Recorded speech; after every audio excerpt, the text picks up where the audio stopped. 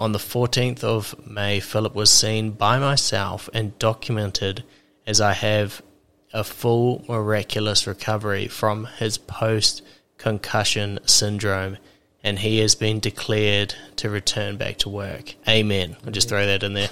He didn't say amen, but that is amazing. Yeah, and to make it even funnier, like when I went in to see the doctor, she had a student with her as well. So she would have been like, what is going on here? Oh, that is incredible. You gotta live it, you gotta love it. Testimony goes on and on and on. It's magnetic, it's prophetic, it's God's stories being told. Welcome back to the Jesus Magnet Podcast. I'm your host, Joel, and today we have Phill Greer with us. How you doing, Phill? Yeah, good. Thanks for having me on. I'm stoked to have you. He's walked into the studio and he's got a t-shirt that says, Jesus has healed me. Straight up, bold and confident. So it's such a cool way to evangelize what Jesus has done in our lives. And you've got the merchandise printed on your chest to just be like a straight billboard, Jesus heals. I just love that. Yeah. Very, very cool. So, Phill, you're from Greer in New Zealand, just down the road, really, from our hometown. And you came into contact with the Jesus Magnet through Simon Repma. Is that right? That's right, yeah. Shout out, Simon. So, he's an amazing man of God. And, very cool that you know him and that our circles have collided, which is pretty cool. And, I'm very excited to hear your story and how God's affected you and changed you, and that we believe that our testimony is just evidence that God is real. He's authentic. He heals, he speaks, and he changes lives every day. So, Phill, why don't you just start us off with wherever you want to start your testimony. I'm going to jump in and out with different questions, but I'll pretty much just pass the baton to you, and we'll just see where it goes, eh?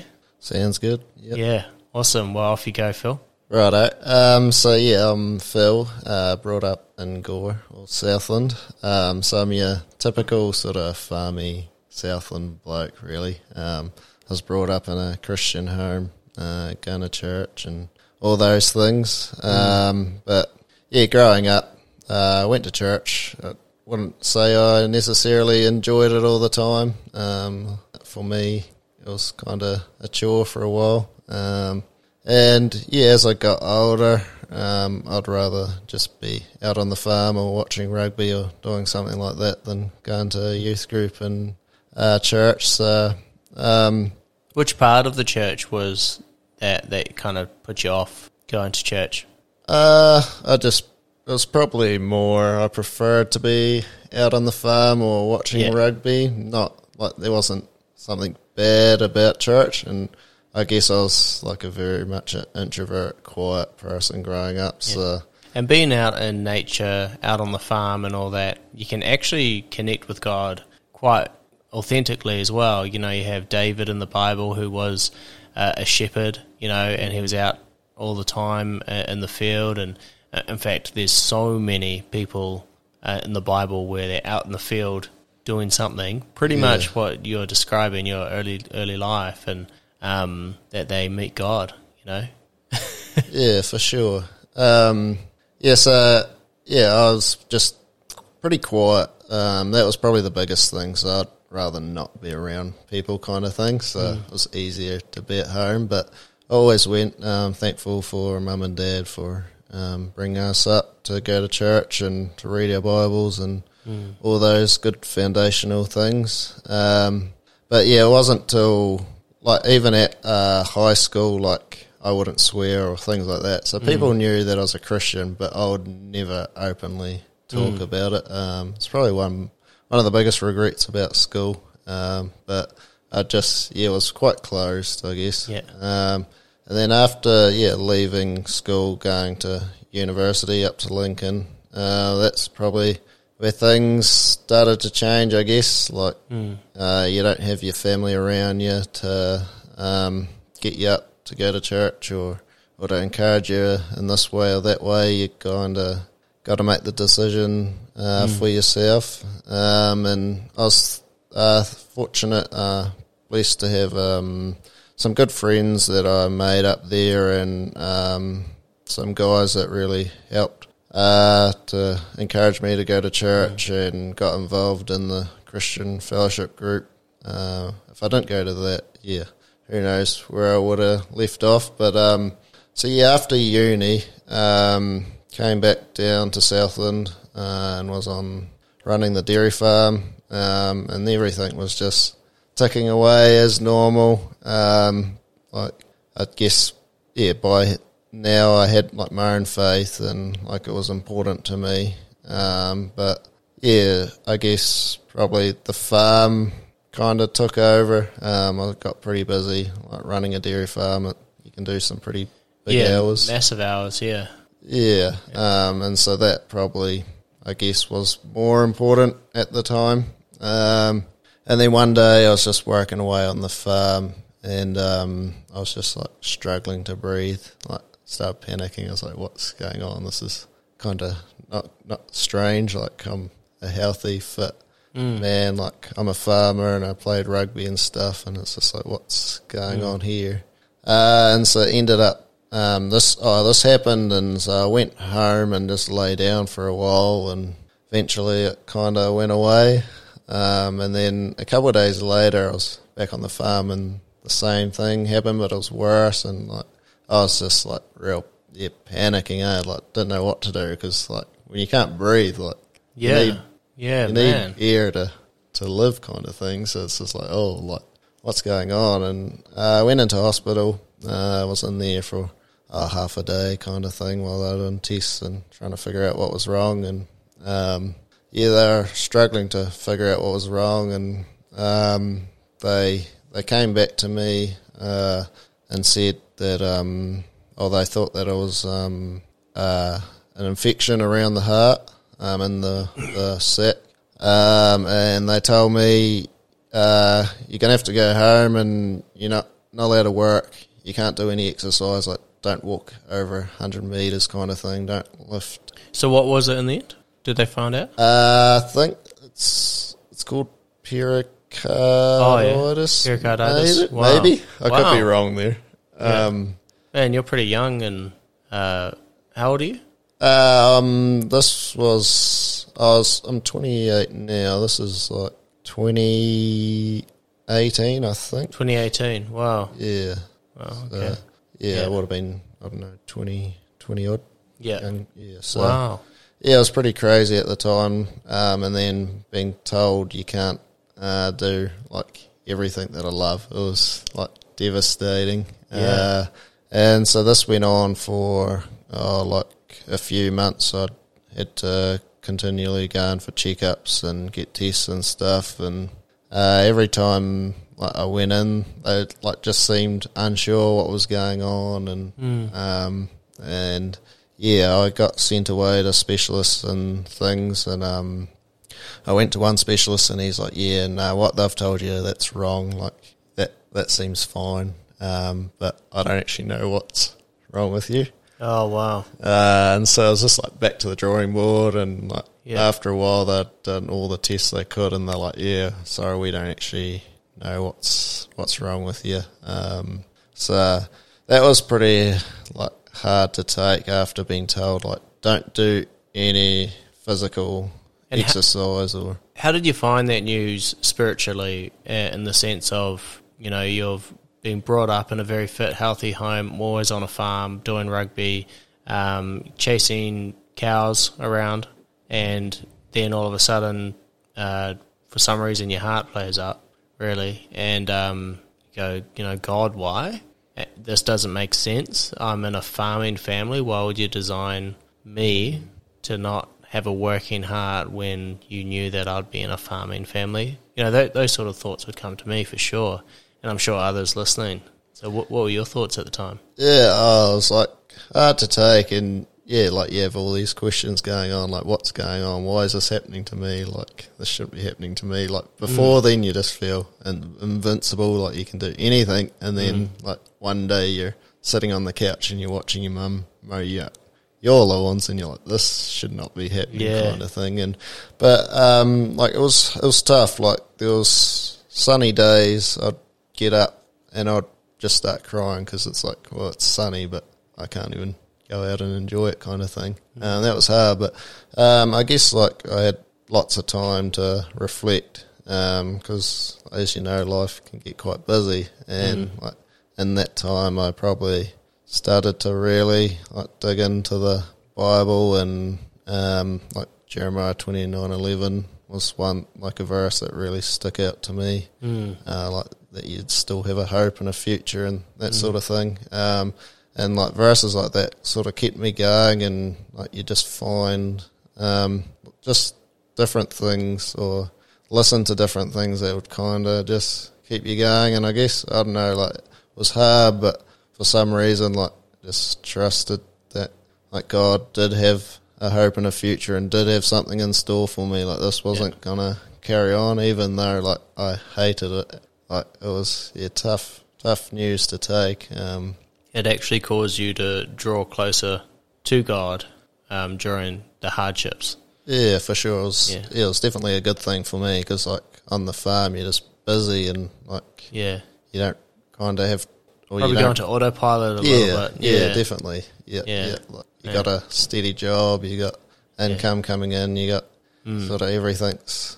Because there's two responses to having some hard news come towards any of us, and there's I'm in trouble, I'm in pain, or whatever it is, and it's I run from my Father, I'm in trouble. And then there's the other, I'm in trouble, I need my Father. And the great thing of hearing what your thought process was is it drew you closer to the Father, that you were in trouble, you were in pain, you weren't angry with him and run away, but you drew closer to him and drew near and needed him. And so in one sense, you can look at even the worst things that happen to us as blessings, because without them, you would be further from God to where you are today. So, yeah, just very, very cool. Yeah, for sure. Definitely, like, looking back, that time was a blessing, even though it was, like, one of the harder times in my life. Like, it was definitely a blessing. Like, it did bring me to God, and, like, you always have those thoughts, like, there's still people worse off than me. Like, I should be thankful. Like, even though it's hard at the time, you try and, like, remember that, I should be thankful. Like, I've still got... Yeah. How long were you sort of out of, like, when they said that you can't work anymore? Was that an indefinite work? Or was that you just need to recover? Or, what was it? Yeah, so it was kind of indefinite. Like, to start with, it was 2 weeks, and then I went back in, and it's, like, 4 weeks. And, like, when I heard 4 weeks, I was like, that's another 2, right? And they're like, no, 4. It's like, right. I've already had 2, so it's just another 2. Yeah. And then, like, after that, each time I went in, like, the period just got longer, because they were just, like, unsure. And you just on ACC? What ends up happening? Because you've got a farm. Is it your farm or? So it's a family farm? Yeah. So I was still, like, trying to run the farm from my house, or, like, trying to because you've got all that responsibility to make things run well. And with that, if you're taken out of the action, then, since it's a family farm, it's not like some of the rest of us that just get ACC and go home and somebody else sort of figures it out. It's been a family business, totally different story, even more responsibility to get through. Yeah, for sure. And mum and dad, like, they didn't really have time to help on the farm, so it was kind of like I'd still have to try and oversee it from my house, even though at the time I really did not care about the farm. So it was hard, and just because of them not actually, like, to start with, they diagnosed me, and then after that they weren't sure what was wrong, so it's hard to get ACC if you're undiagnosed, really. Yeah. So it was kind of more affecting the parents. Like, I was still, because I was on a salary, so still had something, but so Yeah, so this was going on for maybe about 3 months, and then in the end they're just like, yeah, so we're not actually sure. We've tried everything we can. Yeah. You can, they're just like, in the end, like, good luck, go back to work. Like, if you get worse, come back in. Otherwise, like, you're on your own. And this was real tough to take after like those 3 months being told not to do anything because you're going to do long-term damage to your heart. So it's just like, okay, I'm not going to do anything because I don't want that. And now it's like, well, you can go back to work. Still don't know. And so you have lots going through your mind, like, can I try this? Am I going to affect my heart or am I not? Because, like, I still had all the same symptoms, like some days I struggle to breathe and get, like, chest pains. And on the farm, like, when you're on a vehicle and stuff and you're going down the track, like, all the bumps, like, the bumps were terrible, like, on my chest, like, it would hurt kind of thing. Wow. So it was tough. And so, like, I tried to block it out and just get on with life as normal, but, like, it wasn't normal. Like, I still, struggled with energy and struggled to do things that I'd once normally do fine. Like, didn't feel as fit as I normally was. So it's hard, like, do I do this or do I not? Constant sort of battle. You're going to church and all that, still the same? Yeah. Still. Did that change at all with sort of your thoughts going to church, and then also were you more open about going, you know what, actually let's pray for this? Yeah, like going to church and things like that didn't really change. It was more probably my thought process is that I do need God. Like, I need to, like, because before this, like, I felt invincible, and some days you're like, I don't need anyone kind of thing. But then, like, after this happens, like seeing your mum mow your lawns and things, it's like, man, we can't do life alone. Like, we need God to get through each day. And so it's probably, more like knowing, to trust in God and, like, give it over to Him, I guess. And, believe that He does have a better like, future in store than this.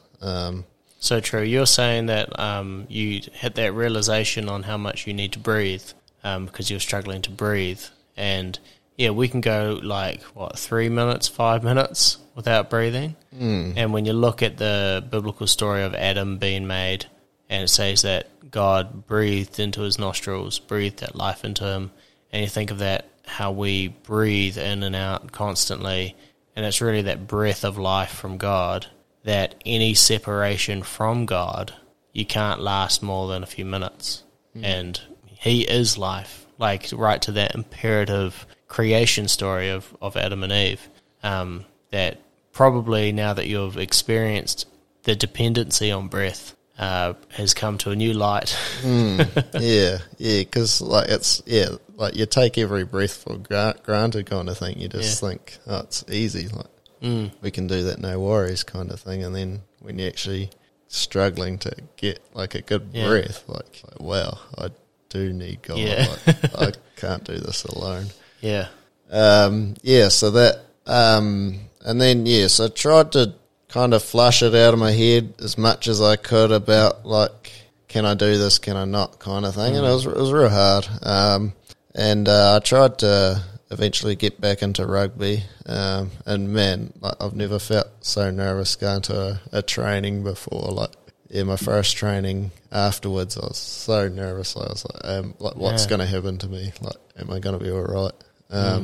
I got through it. But, like, I played a few games of rugby, and then, like, running rugby training, I just kind of collapsed. Like, and it'd take me like the whole week to recover. I just have no energy and, like, have kind of the odd, like, chest pain and stuff. It was pretty bad. Man, it sounds horrible. And so I collapsed at one rugby training. Like, I was just struggling and just, like, laid down on the ground. And then decided to give up rugby, which was pretty tough to tell your team that I'm not going to play anymore. So that was pretty tough to take. And so so I just tried to concentrate on the farm and get that going, and like, it was hard. And then it was like over this sort of time period, I had a couple of people say that I should do Youth with the Mission. And I was like, I have no idea what this is. I've never heard of it. Was Simon one of those people? No, Simon wasn't. He wasn't? No, I'm not sure if he'd done one by then. Oh, okay. Yeah. Because we did it in 2017. I would have he would have just finished it, yeah. And then I was like, oh, okay, like, since, like, it might have been 2 or 3 people, like, said the same thing to me in quick succession, so I was like, okay, maybe God's talking to me. And so I decided to look into it, try and find a little bit out, and then I was like looking at different schools, and I was like, well, like, I don't know, life's pretty hard at the moment. It would be good to get away from the normality of the farm and get away for a bit. And so I was like, oh, right, I'll look into it, and then I was like, well, if I'm doing it, I don't want to do it in New Zealand. Like, I'd rather travel at the same time. And ended up doing a school in Washington State, and then had outreach in Southeast Asia. Wow. So that was like real cool. It was, definitely like, experience a lot of things that you don't really experience in New Zealand or especially in Southland. You get it's different. You get put out of your comfort zone a lot, and to do things. It was a real cool experience. So this was in 2019, 2020. And so on outreach, it was like the second last week of outreach. I got a concussion. So it was quite bad. So this was like the second last week, and then so at the time when it happened, I didn't feel too bad. Like, my head felt sore. I wasn't knocked out or anything. And then the next day, got up and went to do my quiet time and just fell straight back to sleep. And then I woke up again half an hour later, and then started getting ready for our day of outreach. And my leader's like, "What are you up to?" I was like, "I'm getting ready to go." And she's like, "You're going nowhere." And I was like, "No, I'm good to go," kind of thing. And then I just remember I went back to bed, I think, and I remember waking up again and everyone had gone. So I was like, oh, it mustn't have been right. And the last 2 weeks of outreach, I pretty much just slept most of it. That wasn't great. And then had to go back to US for debrief and whatnot. And so it was actually quite a blessing, for the travelling. I just slept on the buses, the planes, and in the airport. So that was good. But it was tough going back to US, back to the whole school. There would have been 40 of us on that school. And the noise and stuff was just no good for me. I couldn't handle noise and light, I'd wear sunglasses inside, stuff like that. And so that was, hard. Must have been a pretty hard knock. How did you hit your head? I don't really like to say, but I tried to leave that out. But I was doing a handstand on concrete up against a wall, and it's real weird. It doesn't make sense in my head, but I was doing a handstand, and as soon as my feet hit the wall, I just went straight down on my head and did one of those scorpion sort of things. Wow. So it was quite nasty, and I was kind of stuck there for a little bit. Yeah. It wasn't good, but it really hurt. But I was the rest of that day, I was like, oh no, I might have got away with this. I might be right, kind of thing. And then, I wasn't. And then after YWAM finished, I was going to do a road trip around the States. But this was in the start of 2020 when COVID was all... So Washington State was already in lockdown. That was one of the first states to get it. And then, so things were starting to happen with COVID, and so I ended up coming back to New Zealand, which probably worked out quite well looking back. I don't know how I would have travelled around when I could couldn't stay awake and concentrate and things like that. Yeah, probably best. Yeah. Yeah. So you came back, and then you had to isolate for 2 weeks, which was quite nice, just to have time to myself and to try and recover. And then after that, we went straight into lockdown. So however long that was in lockdown, which in the end was quite good. Like, because even over that time, I tried to do work, and like I'd last 5 minutes, and then I'd be like, "Man, I'm exhausted. I need to go and take a break," kind of thing. And then after lockdown, I ended up running the family dairy farm again. And over this like next half a year, like I just kind of battled on with the concussion. Just thought it was kind of would get better. Sorry, and it just never did. And I just kept hitting my head on things. Like you just find ways to hit it, kind of thing. Are you still doing handstands on the farm? Well, I tried to avoid doing them as much as I could, even though there's some days the cows would like to see it.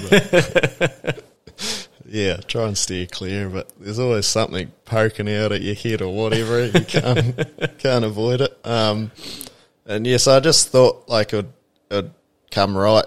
So I kind of kept it quiet, didn't really tell people what was going on, and like just tried to get on with running the farm and things. And yeah, it was quite hard. Like you're just constantly doing stupid things, and like it was like so annoying. Like like why are the cows in that paddock? They're meant to be in this paddock. You're like, that's my bad, kind of thing. And just constantly stupid things, like many a day. And it was just, it was getting a bit ridiculous, really. And so that was hard to have like this concussion on top of like already your heart issues and so it was hard.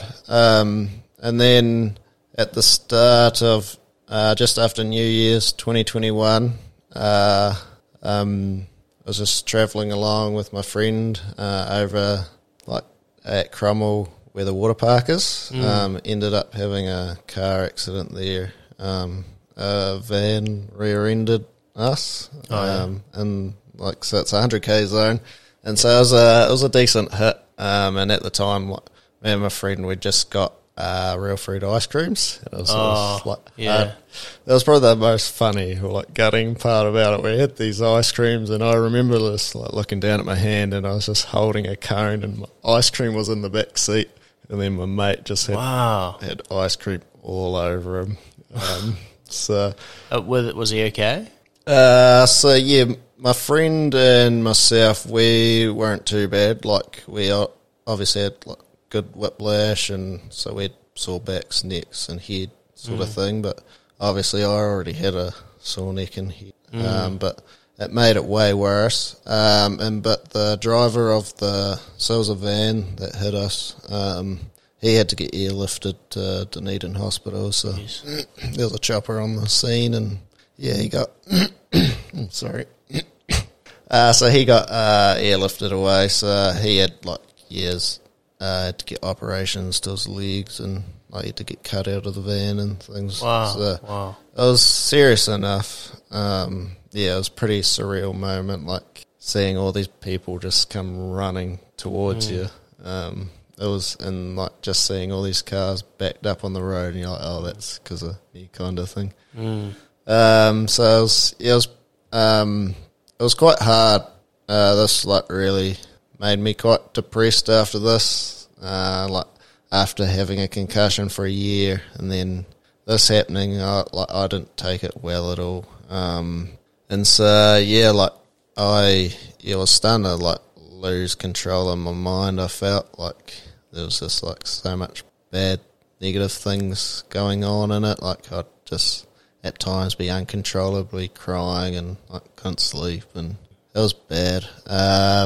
And so after the accident, I was still on the farm, and was just still trying to work on there, but like I couldn't even control like what was going on in my head. So it's pretty hard. And then there's one day I was on the two-wheeler motorbike and I was shifting some bulls, and just because like my brain wasn't working how it should, like I did a stupid thing, and like one bull just wouldn't want to leave this paddock they're in, and I was like, I'm not letting it beat me. I'm like, it's going out of this paddock. And then I was just like riding along beside it, like trying to turn it the right direction, and it obviously didn't want to do what I wanted it to do, and it just like I just got too close to it, and it ended up like swinging its head and like hitting me, and I fell off the bike. It wasn't bad or anything, but just like after everything that had been going on, it was just like the last thing. I was just like, I can't take this anymore. My brain and everything was just a mess. And I think, yes, after this, I think maybe the next day I just like was like such a mess. I just went over to my parents' home, and Mum was home, and I was like, I can't do this anymore. I'm done. Like, and I was just crying and like, just an absolute mess.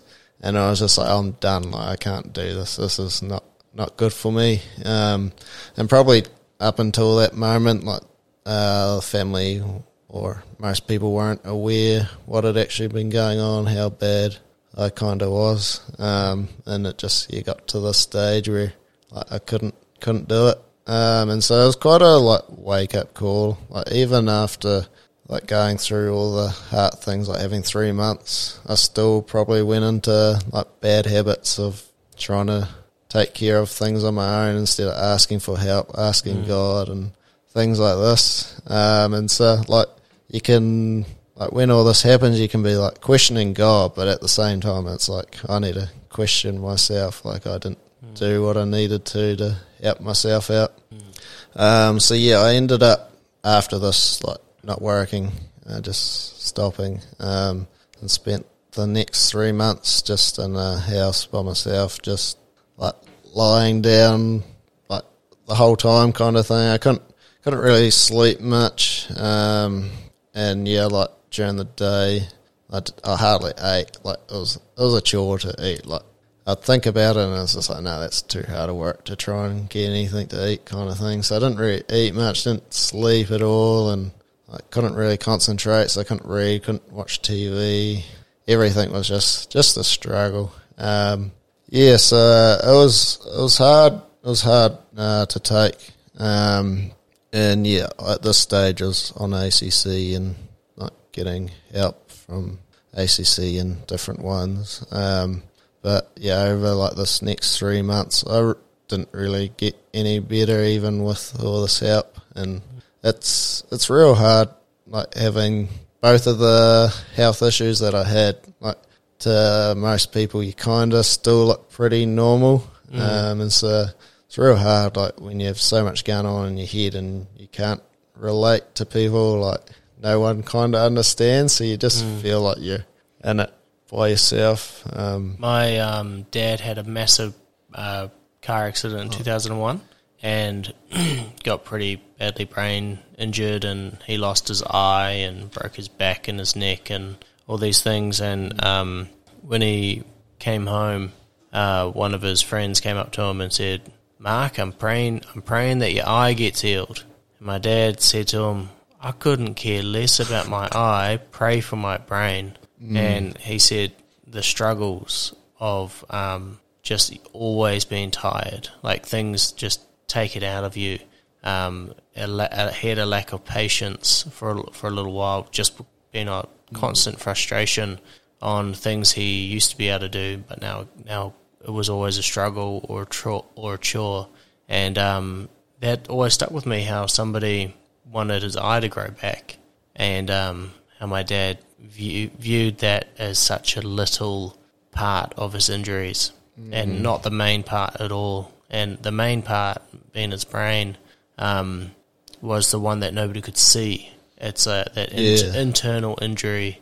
And so no, I get it on some level, growing up with that. And you're right. When you're going through the internal injuries of brain or heart or anything like that, it's a lot easier to be sympathetic to somebody who's got a broken leg or a broken back in a wheelchair. But if you've got a heart issue or a brain issue and there's no exterior cast around you, yeah, it's pretty hard. I mean, yeah, I can understand how people don't see it, but it's almost more frustrating for you and others that have to go through that. Yeah, sorry, just wanted to jump in and share that. Yeah, for sure. No, like, definitely, yeah, if you, like, whenever I hear of someone with a concussion or something along those lines, you're just like, oh, my heart just kind of goes out to them. Like, yeah, just couldn't wish that on anyone. Like, yeah, it's just so hard. Like, yeah, you feel like you're just in this place, like, by yourself, and there's not a whole lot anyone else can kind of do, like, yeah, which makes it hard, and there's, like, no one can see what you're going through at that moment, or, like, because from day to day it can look completely different to, like, your symptoms or how you're feeling can be completely different from day to day, so it's, yeah, tough for those, yeah, for anyone that goes through that. But yeah, here's just some of the symptoms I had from the concussion at, like, this time. So, like, just, yeah, sore eyes, so, like, light sensitive, like wearing sunglasses, like even wearing sunglasses on a rainy day, like, oh wow, you look stupid, like, like, yeah, the Blues Brothers.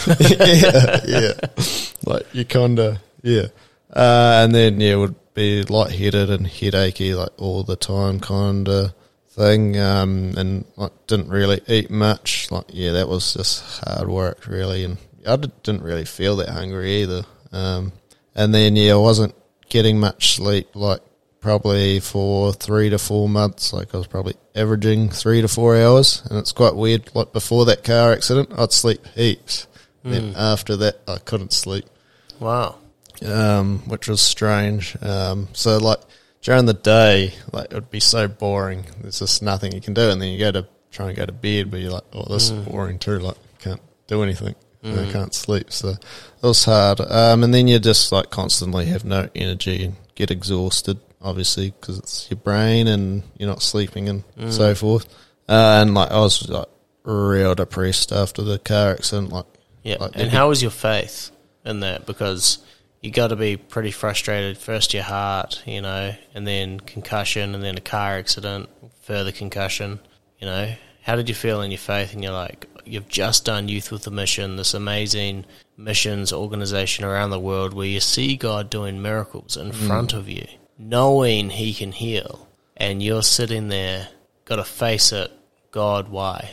Yeah, that's funny you say that, because, like, on outreach I saw a couple of people get healed, and, like, at the time, like, I didn't really know too much about healing, like, that sort of thing, and then, yeah, being at home, like, going through all these things, it's, like, hard, and you have, like, a lot going through your head, like, like, do I even carry on with life kind of thing. But, yeah, I guess, like, for some reason for me, I guess it comes back to the foundations from mum and dad, but you trusted God through it. Like, I felt like, because there's no one could help me, no one could do anything for me. It's like I only had God to help. Like, there was no other option apart from to give up, and like, I couldn't do that. Like, I knew, like, God had things in store for me, so it's like I'm here for God, not myself. And then, like, you read, like, about Job and different ones. Job, yeah. Different ones in the Bible, and you're like, oh, I've been through nothing compared to them. So it's, yeah. Yeah. And even Job, like, he ran to the Father. He ran to God. But he ran to him in anger as well. Like, you know, it's okay to vent your feelings and your frustrations with God. He's a big boy and can take it. And yeah, it's that communication and leaving that door open to ask God, you know, why? Because you just never know. He might answer, and he might answer in a way that's radical. But you got to get to a place where you have to ask that question to be able to allow God to give you the answer as well. Yeah, for sure. Like, I was definitely be frustrated and angry at times. But I probably didn't, like, I ask the question, like, why is this happening to me, not someone else kind of thing. But I don't know, like, I probably didn't point it directly at God, like, but... I'm more just thinking about it rather than actually communing the frustration with God. Yeah. And I never gave him a chance to kind of answer, or like gave him like a chance to listen and answer. Life sucks at the moment. Yeah. But not, hey, God, why is this happening? yeah, definitely. Yeah.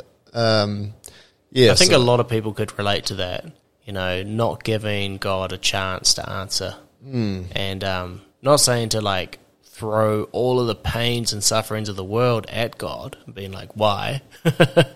That's not necessarily, but, if your sufferings cause you to communicate with God in prayer, it's good, in that sense. If you never suffered in your entire life and therefore as a result never prayed, that's bad. Yeah. So in one weird way, suffering can bring good.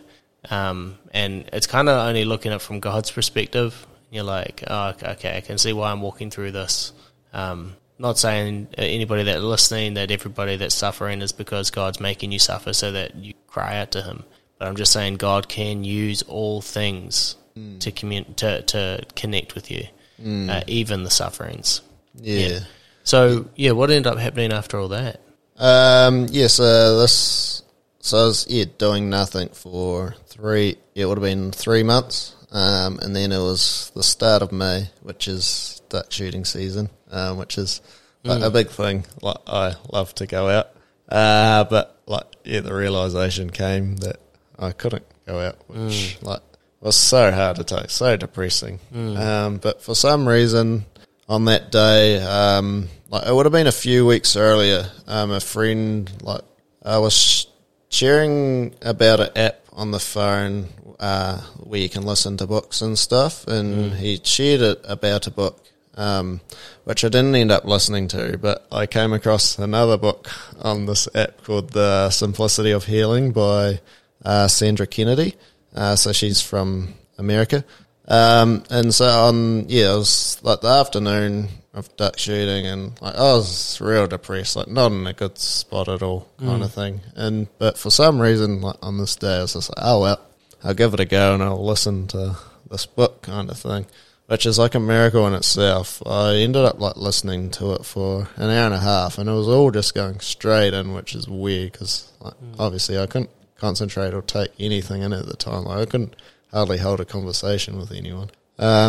It was just all going in, and Sandra talks about a couple of healings that she's had in her own life where the doctors have said no, you can't be healed, you can't come back from that kind of thing, and Jesus has healed her of those things, and she just talks about what Jesus has done on the cross for us, and it's for us to believe in that and to speak it out and to have faith that we do believe in what he's done. And so I was just like, this kind of makes sense, even though people had already said all those things to me, but for some reason at this point it all just sinking in, and she's just you just got to speak it out. And so I was like, now I'm healed, didn't feel any different. And then a friend came in and we're like, oh well, we'll go for a walk, because I'd try and go for a walk around the block, which was a K, and I'd struggle to walk around that in 20 minutes kind of thing. And then, so we're going to go for a walk around the block, and then I was just like, oh, we'll run around the block. And so we ended up running around the block, and I felt good. And so I was like, we might as well keep running. And ended up running another 9K, so 10K total. And was running, and felt fine the whole time. No concussion symptoms, no heart issues. Everything was just fine, apart from obviously from doing no exercise, no nothing. Feel sore after doing all that. So you just declared in faith that you're healed, and then even though you had pericarditis and a major concussion, you went out and stepped out in faith and just ran not only around the block of 1K, but went 9Ks. Yeah, so like That's insane. yeah, so like at the time I was saying I was healed, but at that moment I didn't feel any different. It wasn't actually till I took that step and actually started running. Yeah. That's when I realised, no, I am actually healed. And like, James- I can physically James feel it. chapter 1 says faith without works is dead. So working out your faith, or outworking your faith is probably a better way to put it. Yeah.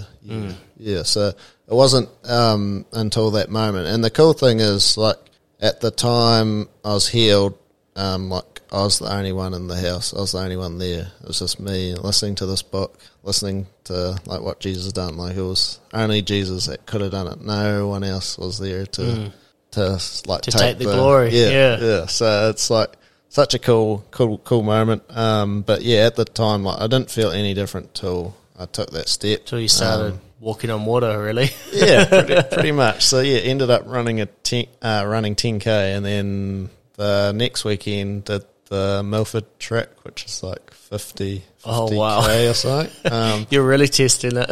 Yeah, so I went from like 0 to, and during the week before, or like between being healed and going on the Milford track, ended up coming up Central, and me and my sister went out on the jet ski, like on the lake, and it was a rough as day, and man, like I was already sore legs from running and stuff, and then like my body was so sore after that, like the next day, and so like when we started the Milford track, I was already like hurting, but it was such a surreal moment to be like back out in God's And creation. was there any doubt or anything like that after you took that first step and actually ran the first 9Ks, like the following day, was there any doubt that crept back in? And if so, how did you handle that? Yeah, so like that was another thing she said, like, yeah, you need to declare this like every day. So like I always like thank God for healing me, like, because obviously the enemy's like every day is gonna tempt you with different symptoms or things, even though you're healed, like tempt you to make you feel like you're not healed. So like, yeah, I'd just keep thanking God for healing me, and like yeah, that first, like for a while there, like you would feel something, but you're just like, no, I'm not having any of this. Like Jesus has healed me, and I was like fine. Yeah. But I don't know, like after running that far, like it's like if I can do this, like I'm just gonna believe that I am healed, like even if Wow. So That's so cool. Man, I love that. That is so powerful, man, because that's major. oh Like, yeah, it was when massive. people pray, Lord, do heart surgery on me, he actually did for you. And it was just like cool, like God's timing at the time. So I think it was a few weeks before that. My sister-in-law was like, oh, there's this fella coming to one of the churches in Invercargill, like a healing sort of guy. She's like, oh, you should go to it. And I was like, oh yeah, okay, I'll pray it. So I was like, I prayed about it, and I just felt like God say to me, like, you're going to be healed, but not there. So I said to my sister-in-law, no, I'm not going, like, God's going to heal me. And that was like a few weeks before. And then like where ACC was at, they were trying to get me on a back to work program, but then my case manager's like, this doesn't make any sense because you're like not getting any better. So like, and she was like trying to argue the case with them, and it was kind of going nowhere. And then so I was about to start this back to work program, and then so I ended up like getting to phone like all the different ones I was working with, and I was like, oh, you can cancel all that, don't worry about it, like Jesus healed me kind of thing. Yeah. Like, wow, what'd they say? a lot of them were like, man, that's amazing, like that's so cool. And then I had like one psychologist that I was working with, he's just like was real skeptical about it all, and he's like, okay, like you're a bit strange, but like he couldn't deny that. No. From how I looked to what I did when he walked in. So like, even if he kind of didn't believe what was coming out of my mouth, like he could still see it. So like it was still That's awesome. seed sowing there. Yeah. Wow, man.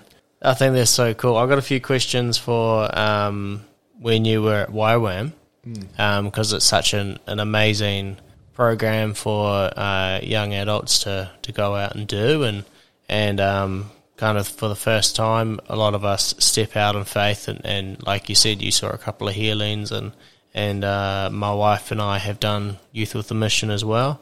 What was one of your biggest takeaways from Youth with a Mission?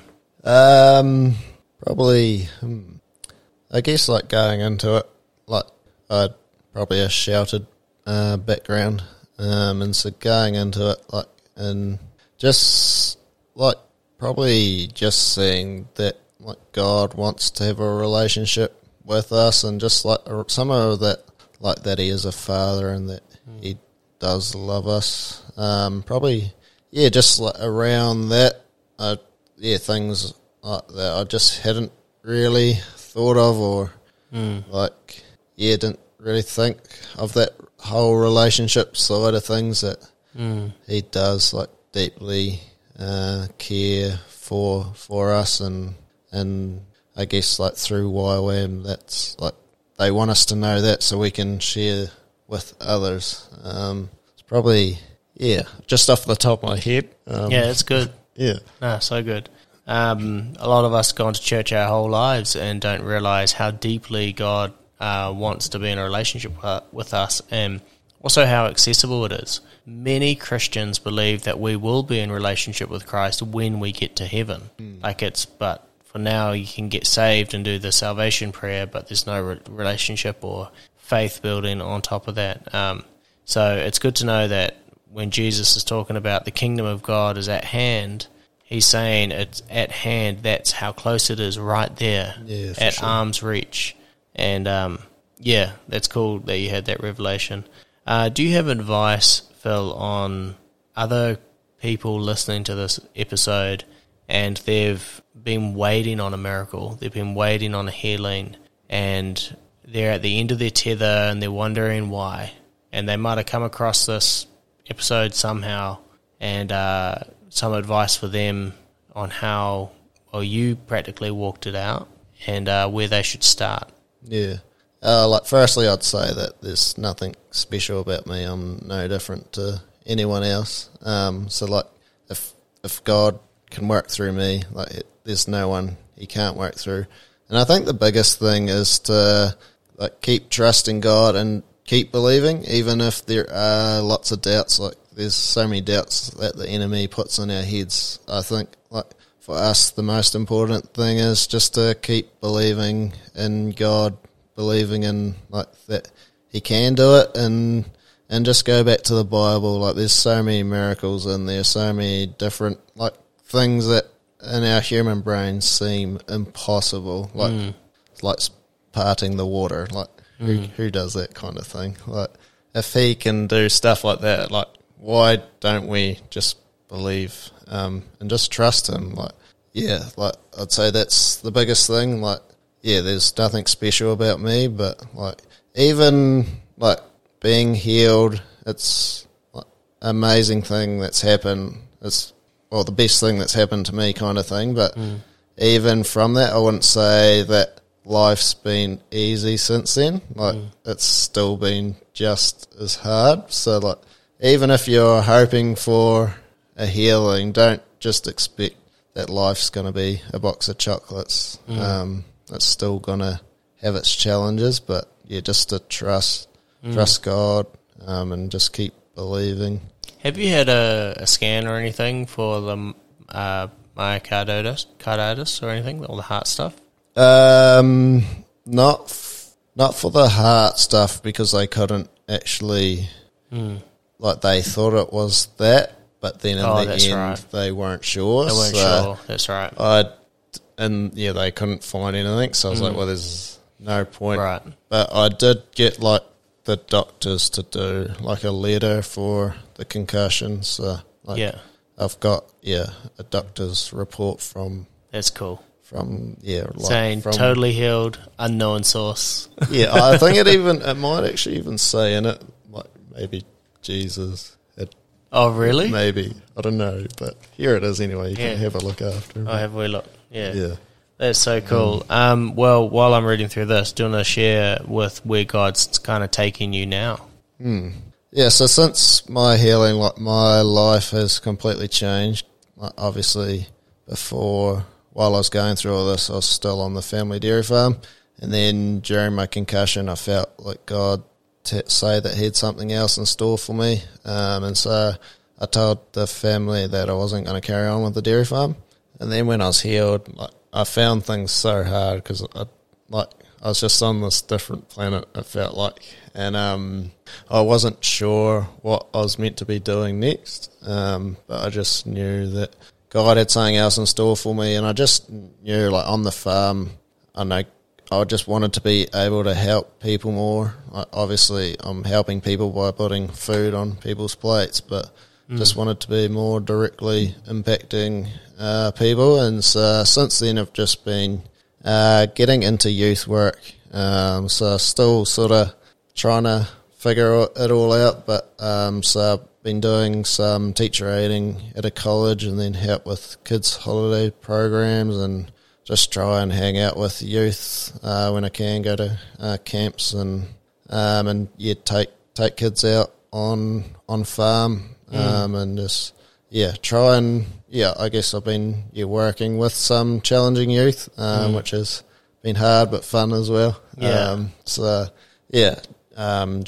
More getting into the youth and just trying to let God lead me instead of trying to follow my own desires. Which is been fun but challenging as well. Like there's been so many challenges in the last few years that have come up. So. Man.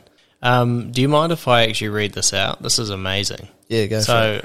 So just for all you listeners, I'm holding a letter from Philip's doctor, and I'll just read it through. This is quite an awesome letter. It says, "To whom it may concern," and I might not be able to say some of these medical words. The jargon's quite out there, eh?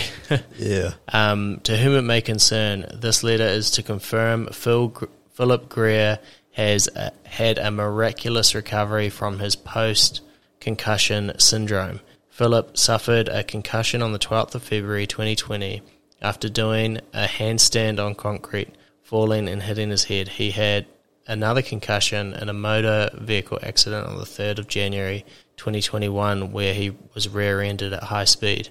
Philip had persistent symptoms consisting of post-concussion syndrome, symptoms including low mood, irritability, emotional lability, poor memory, dizziness, photophobia, poor concentration, poor balance, insomnia. Philip was struggling to manage a daily walk and was fully off work. Philip was getting input from ACC, concussion multidisciplinary some big word team, including a psychologist, physiotherapist, and occupational therapist. He was on venlafaxine or something like that. Yeah, some drug for his mood. Philip was not making any good progress towards recovery. Next paragraph. On the 1st of May, Philip reports he was reading a book on healing, and he had faith that he can be healed through Jesus and noticed a drastic improvement in his symptoms. His girlfriend noticed a change. Then he went for a 10-kilometer run with no symptoms. He has been able to discontinue the vaccine drug.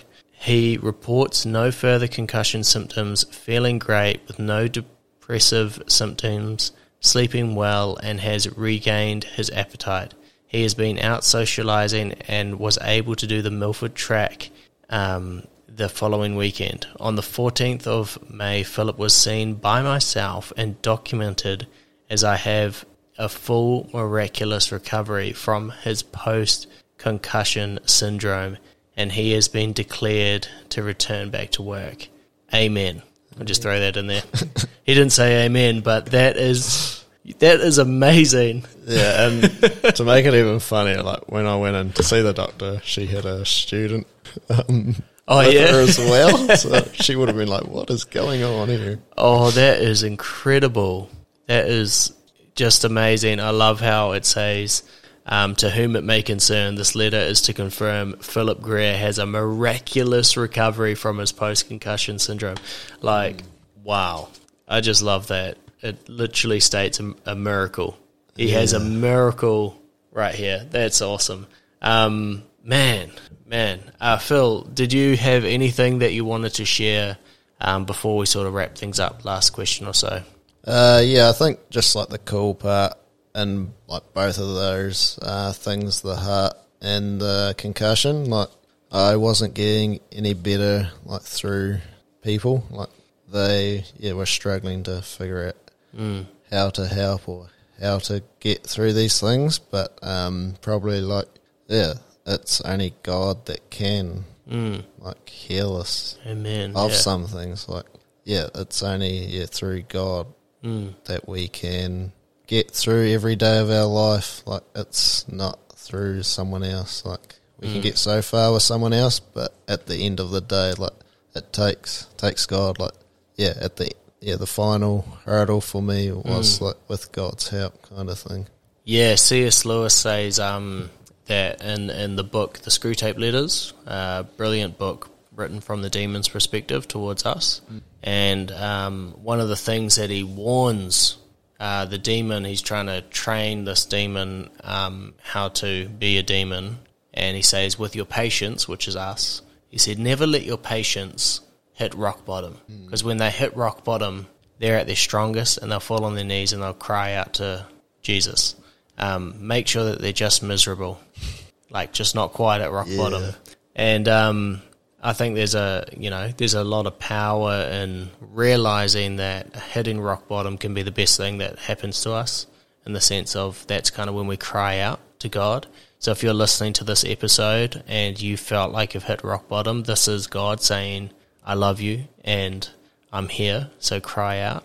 Man, so cool, Phill, so cool. Well, thank you so much for joining us on the Jesus Magnet podcast. You're such an amazing man of God, and I just wish you all the best with your youth work and wherever God's leading you next, and so cool to see another amazing miracle. Thank you. Thanks for listening to this episode of the Jesus Magnet podcast. If you enjoyed this, make sure that you connect with us. Find us on Facebook, on Instagram, and if you want to support us, be a member of our coffee club, Jesus Magnet Coffee Club. See you next time on the Jesus Magnet.